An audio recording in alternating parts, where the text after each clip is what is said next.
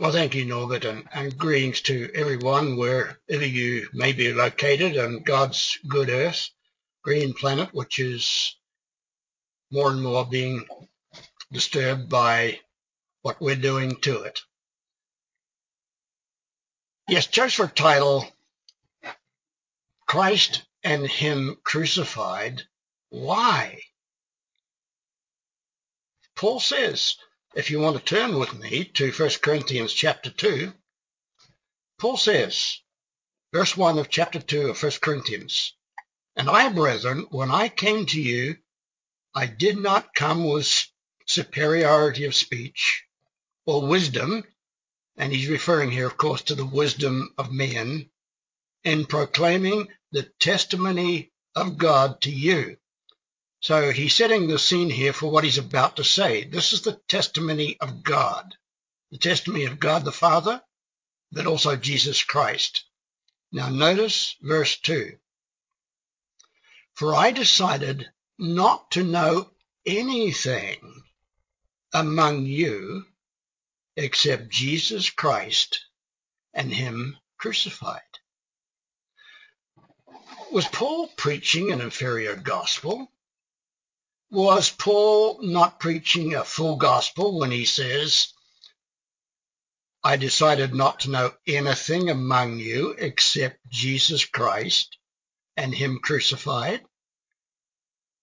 Well, let's turn across to the 15th chapter and see what else he has to say, because he makes a very similar introduction in chapter 15 and verse 1, which we know is the chapter where he addresses our resurrection and the incredible knowledge that God has given to us, what it's going to be like for us, at least seeing through a glass darkly, of what the resurrection is going to be for you and for me and for all the saints clear back to Abel. Chapter 15, verse 1, he says, "Now I am declaring to you, brethren, the same gospel of Christ and Him crucified." So again, is he preaching a limited gospel? Or is there more to that statement that we need to unpack? We'll attempt to do that as we continue today, this evening, wherever you are. "The same gospel that I proclaimed to you, which you also received, and in which you are now standing." Now that's interesting because Paul was the one who then established the teachings, the truth of God amongst these people. Let's drop down now to, well, let's see, verse 3. "For in the first place I delivered to you what I had received." And where did he receive this? He received it from Christ himself. "Well, I received that Christ died for our sins according to the scriptures." Let's move down to verse 12. "But if Christ is preached that he rose from the dead, how is it that some among you are saying that there is no resurrection of the dead?" That's a very similar teaching to the Pharisees, who had very high places in the Jewish hierarchy in Jerusalem. Why are some saying that there is no resurrection of the dead? He continues, "For if there is no resurrection from the dead, neither has Christ been raised. And if Christ has not been raised, then our preaching is in vain, and your faith is also in vain. And we are also found to be false witnesses." Paul saying, myself and the other apostles, we're false witnesses. False witnesses of God, because we have testified that God that he raised Christ. But if he hasn't been raised, we're lying. So you see the importance of Christ and him crucified. Was he in fact raised? Well, we continue. Let's just go back. "Found to be false witnesses of God, because we have testified of God that he raised Christ."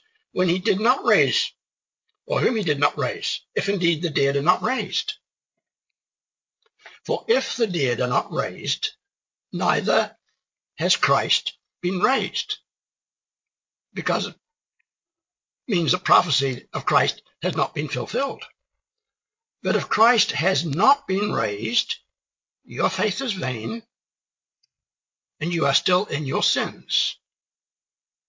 And those who have fallen asleep in Christ have then perished. If in this life only we have hope in Christ, we are of all people most miserable. Then he goes on with the contrary, with the answer. He said, but now Christ has been raised from the dead. He has become the first fruit of those who have fallen asleep. So we see how important the crucifixion is. If Christ hadn't been crucified, there would be no resurrection.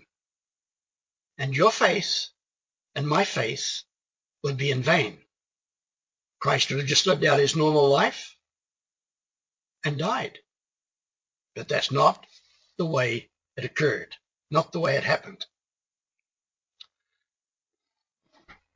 So, okay, we're talking here primarily about the Passover. Yes, we're very close to the Passover. And every year each one of us has got more to learn about the Passover of Jesus Christ, the Christian Passover. And we have that great volume, the Christian Passover. And it's one of those volumes that we can be rereading at this time of the year as we are examining ourselves and preparing ourselves to partake of the Passover, because this is not a casual event. The Passover is an event that affects the entirety of the creation, as we saw last time when we were talking about Satan's great defeat. So it's very interesting. Let's turn back to the very first Passover. Yes, we're going to be repeating the old story. You may remember, tell me the old story of Jesus and his love. Well, they told the story of his love, but they didn't tell the story about the obedience to God the Father and Jesus Christ. There is so much that was missing in that. It's a very great attitude to have, but there's more to the story that each one of us needs to unfold every year, because the Passover is a critical event.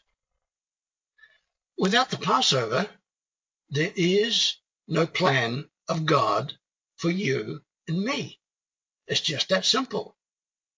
So this is the beginning point, and this is why Paul says that when he was with the Corinthians, the gospel he would preach would be Christ and crucified. But he also unpacked that little by little by little. And today we can understand it, the Passover, because it is reflected from the very beginning, from the book of Genesis clear through to the book of Revelation. It's the foundational stone, Christ and him crucified. What Paul is saying, it all begins here. Everything I preach is related to the Passover. If it's not related to the Passover, the crucifixion, which then goes into the resurrection, if that's not involved, then we're just speaking hot air. We're not saying anything. We're just trying to impress people. So in Exodus 12, let's have a look at verse 1. And this is the chapter where the Passover for the Old Covenant was established. And the Lord spoke to Moses and Aaron in the land of Egypt, saying, this month shall be to you the beginning of months. It shall be the first month of the year to you. Not March, not April, the first month of the year. That's how God labels the months. Now we know that the Hebrew language now attaches Hebrew names to it. When God talked about the Passover, now yes, Abib and Nisan are attached to that, but when God gave this, he said the first month, which the Passover and the days of unleavened bread occur, and then of course we have the seventh month with we have Pentecost, but then in the seventh month we have the remainder of God's feast. Seventh month, so God doesn't give them a name, he just gave them a number. Same with the days of the week. God talks about the first day, second day, third day, right up till the sixth day, but then he gave the seventh day a name. He did not do that with any other day. The seventh day is the Sabbath, Exodus 20. Speak to the congregation of Israel, saying, in the 10th month, 10th day, so there we go, first month, 10th day of this month, they shall take to them each a lamb for a father's house, a lamb for a house. And if the household is too little for the lamb, let him and his neighbor next to his house take according to the number of the souls, each one according to the eating of the mouth, and shall count concerning the lamb. So the lamb was to be selected, and this was the Passover that was a domestic Passover. It was held in their homes.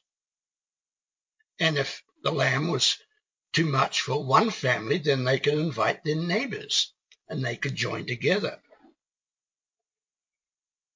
Notice verse 5.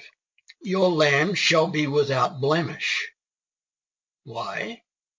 Because this lamb was to represent none other than the Lord Jesus Christ when he was to come 1,500 years later. A male of the first year, you shall take it from the sheep or from the goats, and you shall keep it until the beginning of the 14th day of the same month, and the whole assembly of the congregation of Israel. Notice this next statement and think of Christ. The whole assembly of the congregation of Israel shall kill it between the two evenings. And that was explained in the live stream last week again. And again, absolutely necessary information because of those who have taken God's festivals, and particularly the Passover, and tried to change the day it was kept, using their theological thinking and reasoning. And most of that does not come from the Spirit of God. Theological thinking. Yes, the ministers are instructed, you've got to learn to think theologically, which is contra thinking from the scriptures. The great name that they have, the great phrase, that theology has been boiled down to faith seeking understanding. I mentioned this before. So in order to get the understanding, you have to think with your mind and come to an understanding of the scriptures. How did that work out for worldwide? What does God say? God says, obey my word. Obey my laws and commandments, my statutes and judgments, my ordinances and my precepts. And if you do that, what does God tell us? A good understanding have all those that keep my commandments. Not faith is seeking understanding. The understanding comes not from up here, but from the Word of God that I'm sure most of us have before us. And we know, as you say, where that led the Worldwide Church of God. And what's interesting is that after that paper, I think that was 1976, 1977 was the beginning of the STP, the Systematic Theological Project, which was based on theological thinking. Ministers gave a lot of input. They were asked to give input on the various doctrines. But what do you think came out of the Systematic Theological Project, 77, 78? I think it came out in 78. That was a beginning, or the next step. Then we had the removal of the top evangelist because of his activities. Then we had the Attorney General of Southern California come in and tried to take over the church. And I'm not sure exactly, but about that time, we had all these top men going out to the theological seminaries, faith seeking understanding, which led to what? The doctrine of the Trinity, Christmas, Easter, the Lord's Supper. And we'll take that as often as we drink, not once a year, but every week, every month, whatever. Where is WCG today? It's extinct, doesn't exist.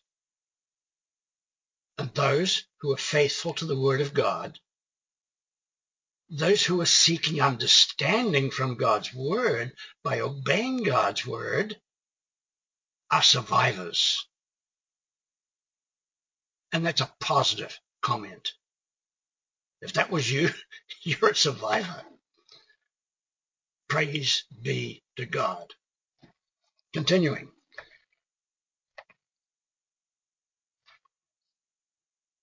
Verse 7, they shall take of the blood and strike on the two side posts upon the upper door, upon the posts of the house in which they shall eat it.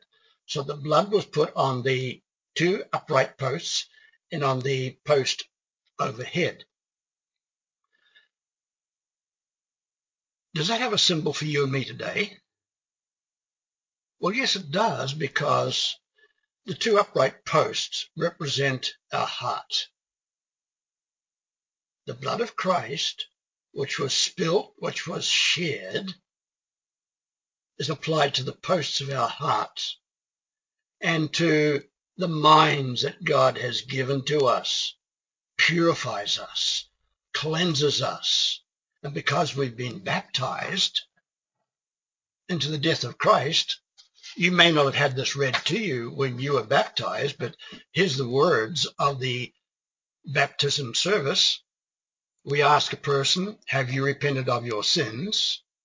Have you accepted Jesus Christ as your personal Savior based on his blood, which is going to be put on your heart and on your mind so that you have the remission of sins on a daily, continuous basis, which is the meaning of the propitiation of the blood of Christ? It's always there for us. Are you ready? This is an interesting question. Even if you didn't have these words read to you, I didn't. I don't remember the words I had. I just knew that I had to be baptized. I was convicted by God's Spirit. There was so much I didn't understand. I was so spiritually young and immature. I think I was probably about 24, 25 at the time. So much I didn't understand. But I had faith in the blood of Christ. But anyway, let's continue. Are you ready to bury your old sinful self and your life? That's what we did at baptism. We buried the old self under that watery grave, symbolizing I no longer want to live according to the will of my flesh. I now want to live according to the will of God. And we made that commitment. Then the struggle began, didn't it? The struggle that we continue with today. But it's a battle. that we're fighting. And the rewards are absolutely enormous. I'll read that again. Are you ready to bury your old sinful self and life into the baptismal covenant death? You're saying, I am going to die with Christ. I am prepared to die for Christ. The covenant death of Christ, Jesus Christ in this watery grave. So the old man is dead and buried, but we know he wants to resurrect himself again, and that's our battle, keeping him down. And Satan is there on the side, trying to stir the pot, trying to tempt us. God doesn't tempt us. That's why we pray, Father, lead us not to temptation, as Christ was led, but deliver us from the evil one. That's what God's will is, as Jesus taught us, and that's what the Father wants us to pray daily. Daily we're having that blood applied to our lives to help us to keep the old man buried, dead, so that the new man can continue to grow in the grace and in the knowledge and the love of Jesus Christ with the rest of our brothers and sisters within the body of Christ. And next, before we actually continue with the baptism ceremony, we ask this: are you going to walk in the way of Jesus Christ, keeping his commandments, and to love him with all your heart, all your mind, and all your soul, and all your being, and with all your strength? Now, if you don't have a copy of the baptismal ceremony, I'm sure we'd be happy to send a copy of that to you, just so that you have it there to review it from time to time, and particularly as we're coming up to the Passover. All right, let's continue. They shall eat of the flesh. What are we to do with the body of Christ? Christ says, he that will eat my flesh and drink my blood. So here, in the first Passover, the blood wasn't involved. It was, the lamb was killed, and the blood was spread on the doorposts. And I've often wondered what happened to the remainder of the blood, particularly in the sacrifices that represented Christ. A lot of the blood just went onto the ground, just like the blood of Christ dripped onto the ground when he was hanging there on that cross, bleeding to death before the stroke of the spear was on him, finally putting him in that place, in that condition of being dead, totally dead, for 3 days and 3 nights. And that's another thing about that Passover by Graby and Kuhn. By changing the day, they also change what? The resurrection time. When is the resurrection going to occur? Yeah, Easter Sunday. I declare, frankly, my opinion on this. These men were totally in disregard to the lordship of God and his son Jesus Christ. Jesus Christ has been placed above all authorities, all principalities and powers. He is the one that created them all. He's over them all. He's over you and me because we have submitted to his rule in our lives. We have submitted to his word all through the crucifixion of Christ and him crucified. If he hadn't been crucified, we would not be keeping the Passover. There would be no extended meaning or spiritual meaning to the Passover that was kept by ancient Israel.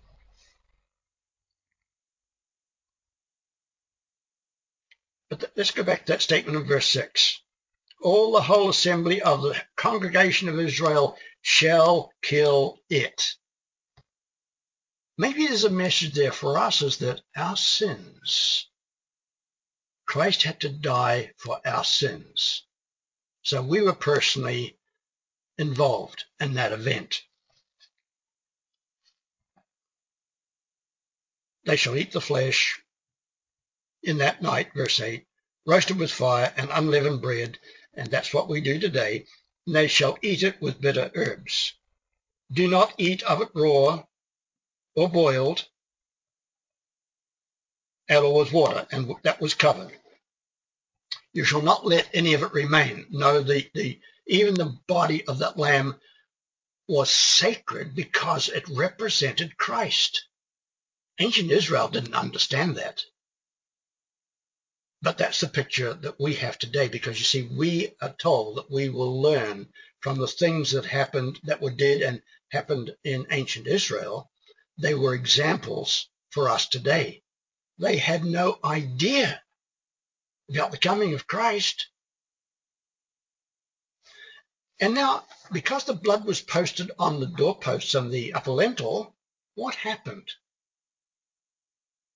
The death angel passed over and slew the firstborn of all those, the Egyptians, who were not protected by that blood. So because our hearts and our minds, in fact, our whole beings are covered by the blood of Christ, because you see, that sacrifice is perpetual. Christ does not need to die, did not need to die every year.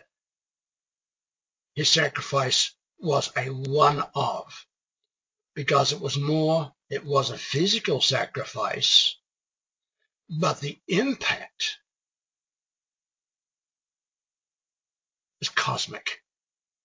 It affects the entirety of the universe. And in this way you shall eat it, with your loins girded, your sandals on your feet, and your staff in your hands, and you shall eat it in trepidation. When we keep the Passover, we need to be in an attitude of total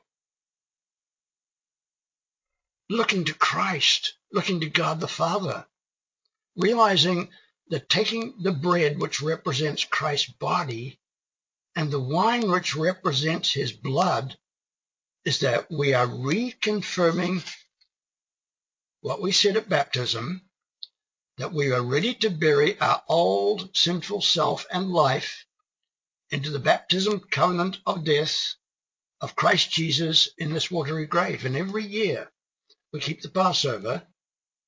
That is what we are recommitting ourselves to. It's not that we don't, but we need to be reminded.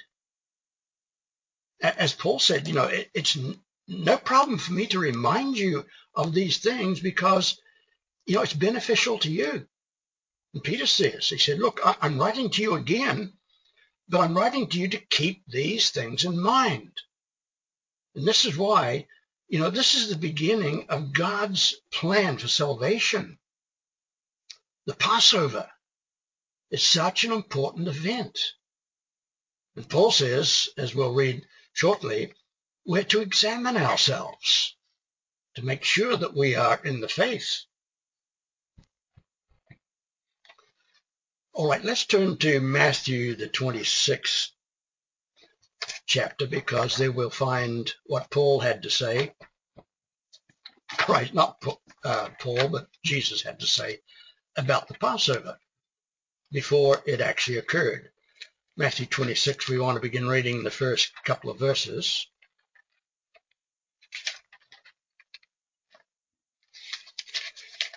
Matthew 26, verse 1. Now it came to pass, when Jesus had finished all these sayings, he said to his disciples, and they really did not understand what Jesus was saying, nor the fulfillment of what was about to take place. You know that after 2 days, the Passover takes place, and the Son of Man is delivered to be crucified. As Paul says, what did he say? 1 Corinthians 2:2, that he declared that I would preach nothing to you but Christ and him crucified. It's the beginning, it's the foundation of the salvation of the family of God, of you and of me. God's promise that we are locked into by the Word and by the Spirit. The Passover takes place, and the Son of Man is delivered up to be crucified. Now, it's interesting when we turn over to the book of Acts, we find out who it was that killed Christ. Acts, the 3rd chapter.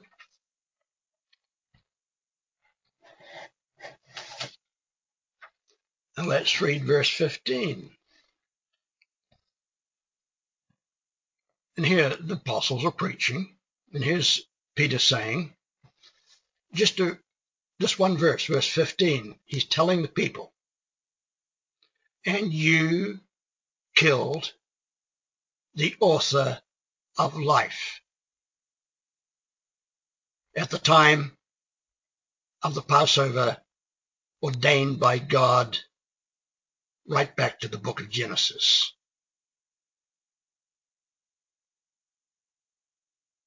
Whom God has raised from the dead, whereof we are witnesses. In 1 Corinthians, is it 15 or 11, Paul says that, he was seen of 500 brethren, 500 people, many of them still alive today, though some had died. So if you wanted to prove that Christ had died and whether he'd been resurrected, go and ask one of those people who were eyewitnesses. And he was talking to the Corinthians, not people around Jerusalem who were there and witnessed the event. Well, some of them anyway. So again, you killed.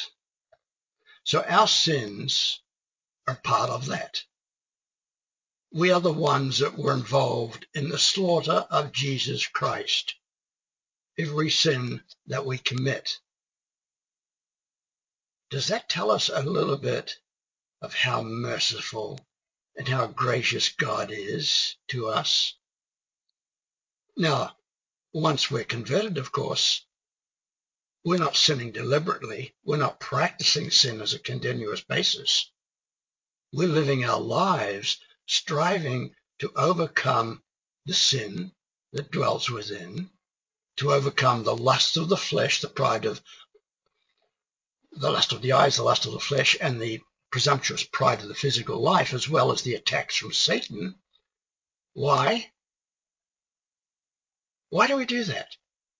Why don't we just let everything go and let the river just wash us down the stream into the ocean? Why don't we just live life, be happy, be merry, wine, women, and song? Because we know what the end is, and we don't want that end. We want the end that God has promised us. And God is there day by day, forgiving us our sins as we pray, Father, forgive us our trespasses, forgive us our sins, forgive us our debts against you, and forgive us as we, or according to the way that we forgive those that have debts or trespasses or sin against us in that sense. Those who maybe have tried to offend us, those who have done terrible things to us. Turn the other cheek. Soft answer turns away wrath. So many principles. And God raised him from the dead. And you can see the same, let's see, there's another scripture you can turn to in Acts 5 and verse 30. I want to do a brief recap. We saw in Romans the 8th chapter, and we will turn there, Romans the 8th chapter, just to see, again, the importance of the Passover, because this is what it's talking about. Verse 19, Romans 8 and verse 19. The earnest expectation of the creation itself is awaiting the manifestation of the sons of God. That can only happen if we repent of our sins, and we continue daily repenting of our sins, we continue daily taking on the mind of Christ, letting the mind of Christ dwell within us, letting his word dwell within us richly, by keeping and maintaining that contact with God the Father. So again, it's the whole creation. I think last time I tried to talk about, how big is the universe? There was an amazing illustration given by this man. He said, if you want to know how great the creation is and how much we can see through the James Webb telescope, he said, take a grain of sand. Think of this. Take a grain of sand and put it at arm's length. That's all we're seeing through James Webb. How much greater is that creation? Constantly on YouTube, you can see and download or save the various incredible constellations and galaxies made there by the countless billions upon billions, all created by the hand of God, with suns and power that we can't comprehend. And that same power is directed towards us, to you and to me, in order to conquer that old sinful man. It's there if we want to use it. It's a promise. It's available 24/7, 365 days a year. Even that will probably change with Christ's return. Maybe we'll go back to a 360-day year, as it was apparently in the beginning. The suffering of the present time are not worthy to be compared to the glory, that shall be revealed in us. What glory? The glory of God. Why? Because we accepted Christ and Him crucified every single day of our lives as we prayed to the Father. Father, forgive us our trespasses, forgive us our sins, forgive us our debts against you, and to thank Him every day that He does this. And Passover coming up, we're renewing this again, saying we are fully committed, and every year we endeavor to be committed even more and more and more and further until the mind of Christ is fully, and the maturity of Christ is fully developed within us. It's a process of time.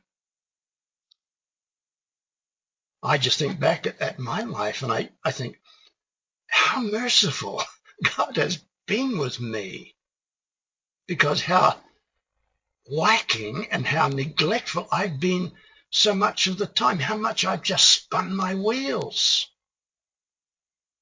But I've come to learn how merciful God is. And the older I get, I think the more I begin to appreciate that, things I couldn't appreciate when I was younger. Verse 19, for the earnest expectation of the creation itself is awaiting the manifestation of the sons of God. Yes, that little speck of grain, that little grain of sand, which is all we can see of the creation, then you've got the rest that God spread out like a curtain, as Isaiah says, and not one of the astronomical or the various galaxies, stars, whatever that God has created, not one fails. Now, that doesn't mean to say there may not be a supernova, because what happens with a supernova? Well, as I understand, when a star system explodes, it gives off the gases, which over billions of years, again, are forming new planets, new suns, whatever. In other words, the process of recreation, it's an ongoing process. So the death of a star means the birth of another one or more, as far as we know. Some of these secrets will be revealed to us. But this whole creation, everything that we can see, even the angels, awaiting for this event to take place, the manifestation of the sons of God. Verse 20, because the creation was subjected to vanity, Satan, the mind of Satan, Eve, Adam, subjected to vanity, they sinned. Did God know that would happen? Very likely. Did God know that Satan would sin? Well, God gave God gave Satan, or Lucifer as he was then, one name that's used for him before he fell. God gave him freedom of choice. So did God know? God knew the possibility. Did God know for sure? I don't know. We don't know. We're not told. But very likely he did. Did he know that Eve would sin? Yes, I'm sure he did. Because he was about the process, because Genesis 3 and verse 15 was already in play. And we know what that says. Where God says,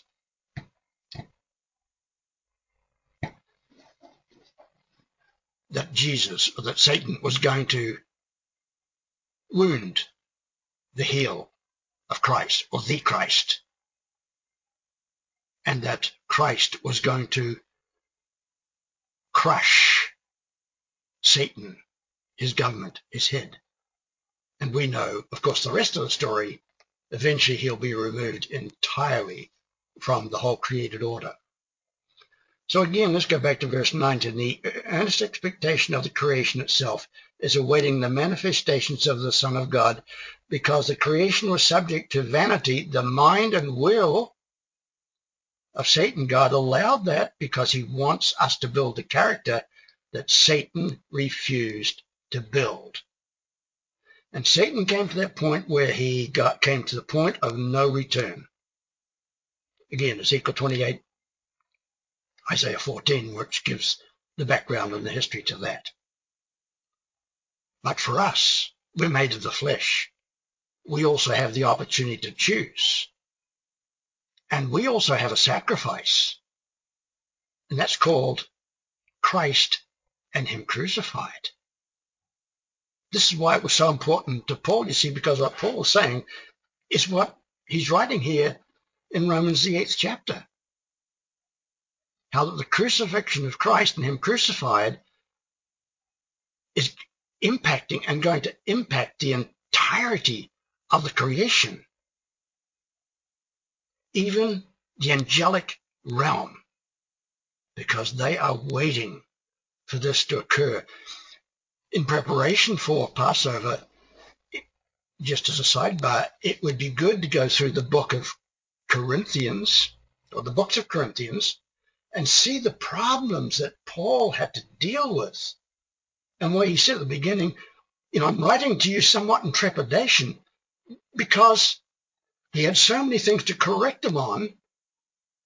He was expecting that many would not accept what he had to say. And that's true of today. Sometimes the elders, because they can see people or even congregations going in a wrong direction, we stand in fear and trepidation because we don't want to not declare the word of God. But on the other hand, we don't want to see people departing from the body of Christ. Because you see, God says, I think it's in Ephesians, it is the will of God that none perish. No one. That's not what God wants. Will some perish? Yes. Why? Because they're going to say they're taking, and they will take in future, the same path that Lucifer took to become Satan. They will not turn back because they have become set in their ways. This is why it's so important for us, again, coming up to Passover, to make sure that we are ready and prepared for it every year. And every year, just asking God to take us to the deeper levels by his Spirit to what that meaning is. and what the meaning of the Passover means for us personally, but for our brothers and sisters in the church. And sidebar, God wants us to be closely knit together. I was very troubled in spirit when someone in the church said to me that they no longer attend the church meetings, but we decided that we're going to be closely linked together, loosely connected. Is Christ divided? Well, Paul covers that in 1 Corinthians, first chapter, second chapter, third chapter. Is Christ loosely connected to you and me? If he's loosely connected to me and he's loosely connected to you, and we're loosely connected together, how serious are we about our walk in Christ? What does Christ want? Christ wants us to be tightly knit together. Even though we are many people in one body, we are all of one spirit, and we are all a part of the body of Christ. Now, that raises the question, what about all these other groups? Well, in the meantime, we have to leave that up to God. God has called us into a body that he wants us to be tightly knit together with each other in word, all speaking the same thing, which is what God says and what God gives to us in his word, but also knit together in love. And a lot of this is demonstrated in the way that we pray for one another when we have trials and difficulties. And when God looks down and sees that, what does he do? He takes it personally, because he sees if you love a brother and a sister, and if he sees that somebody has offended you and upset you, maybe even injured you, and you forgive them, what about God forgiving you? Is he not going to be willing and ready to forgive you because you've been willing to forgive an enemy? Absolutely. Absolutely so.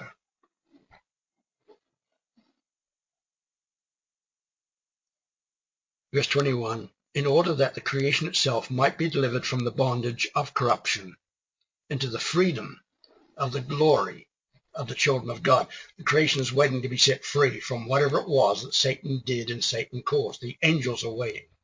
So again, in preparation for the Passover, I would recommend reading through the book of Corinthians and just see how many things Paul had to correct the Corinthians for, and the trepidation that he was in having to correct them. And then, of course, 2 Corinthians, where they responded, which he was so joyful about. But then there were more things that they had to understand. And maybe you want to read again 2 Corinthians 10, and particularly verse 5, where it talks about,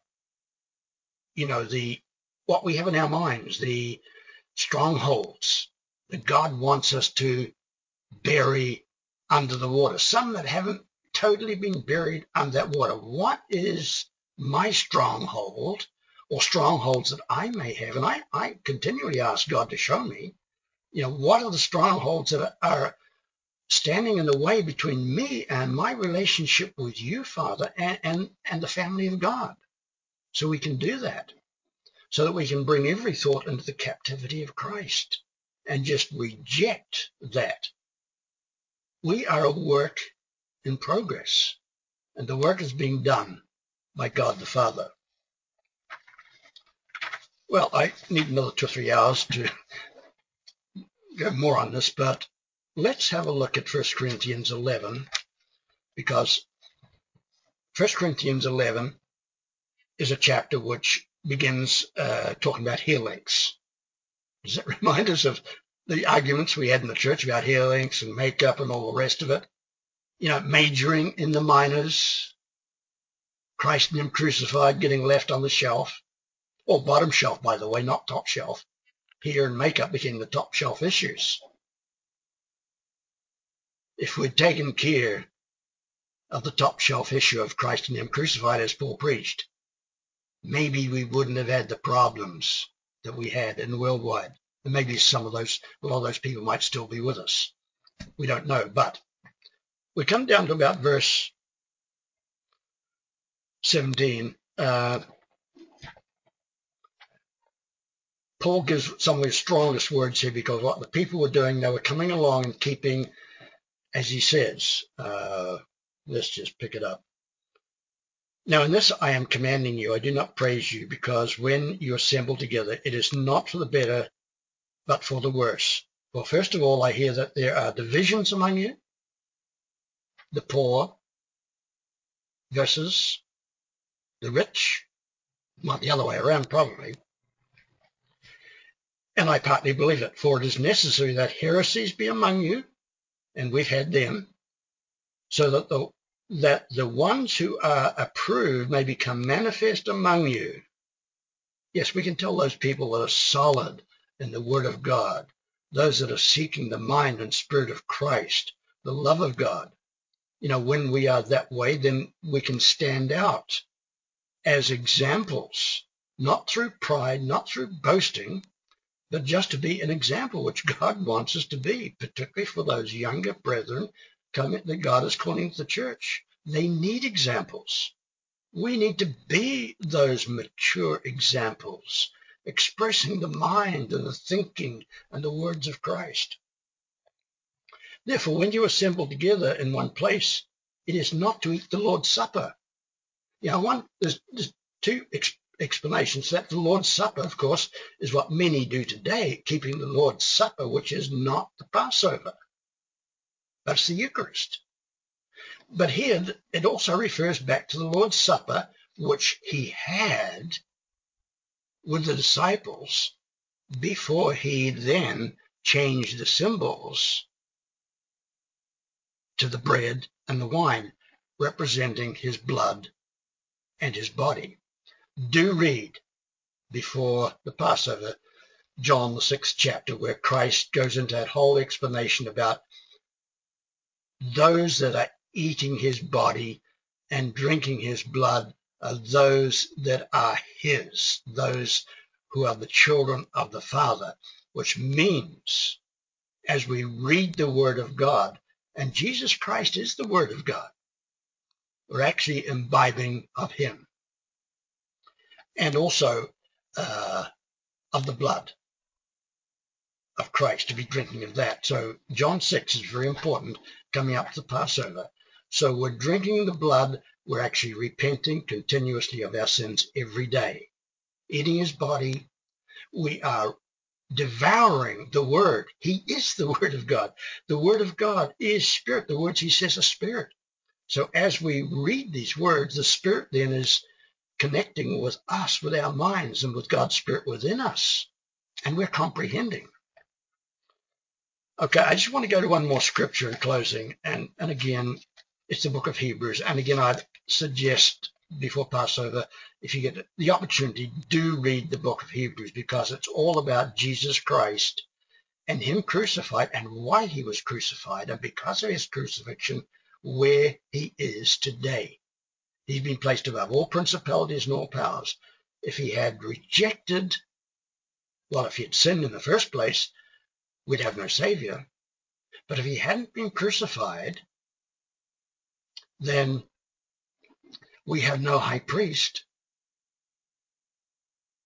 that can take our request for repentance and explain to the Father, why it is and the difficulties that we have as weak, physical, mortal human beings.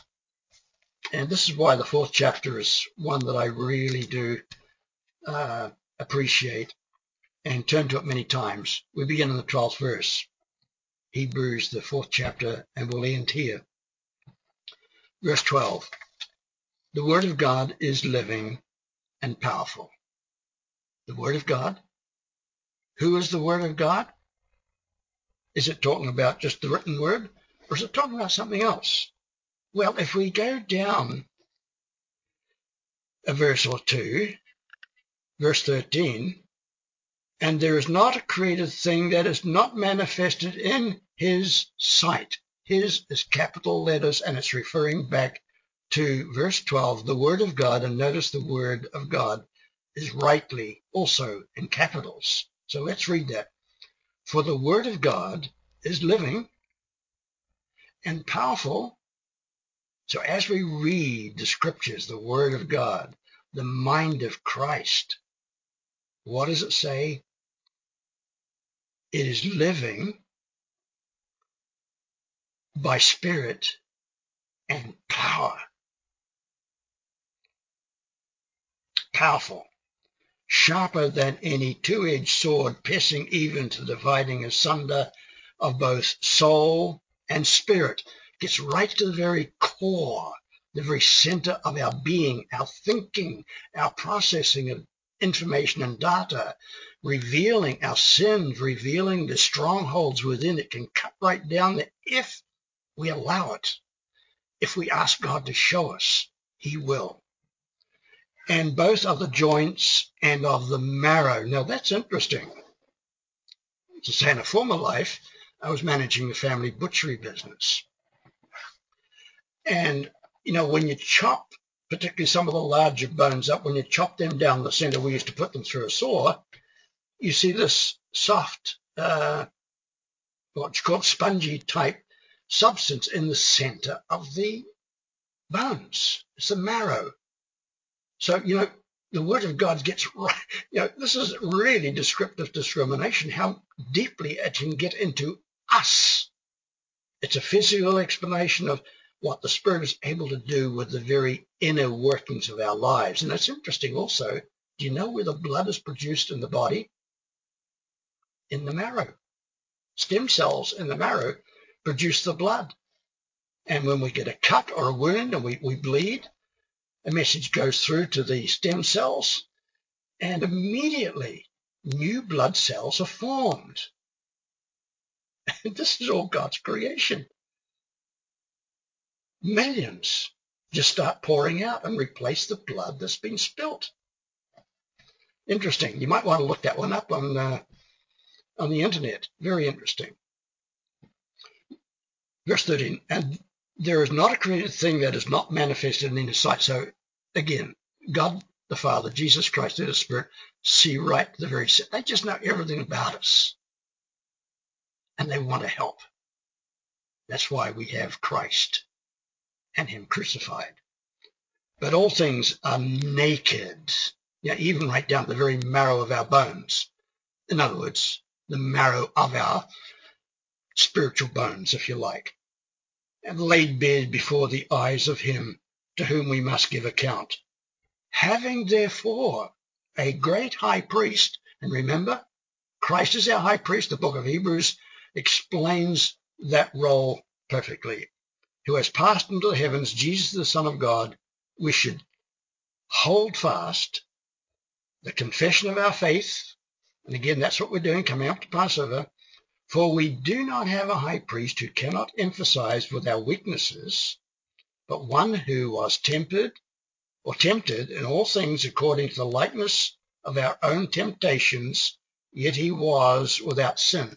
Think about this passage, pray over it in regard to yourself, as I need to personally for myself.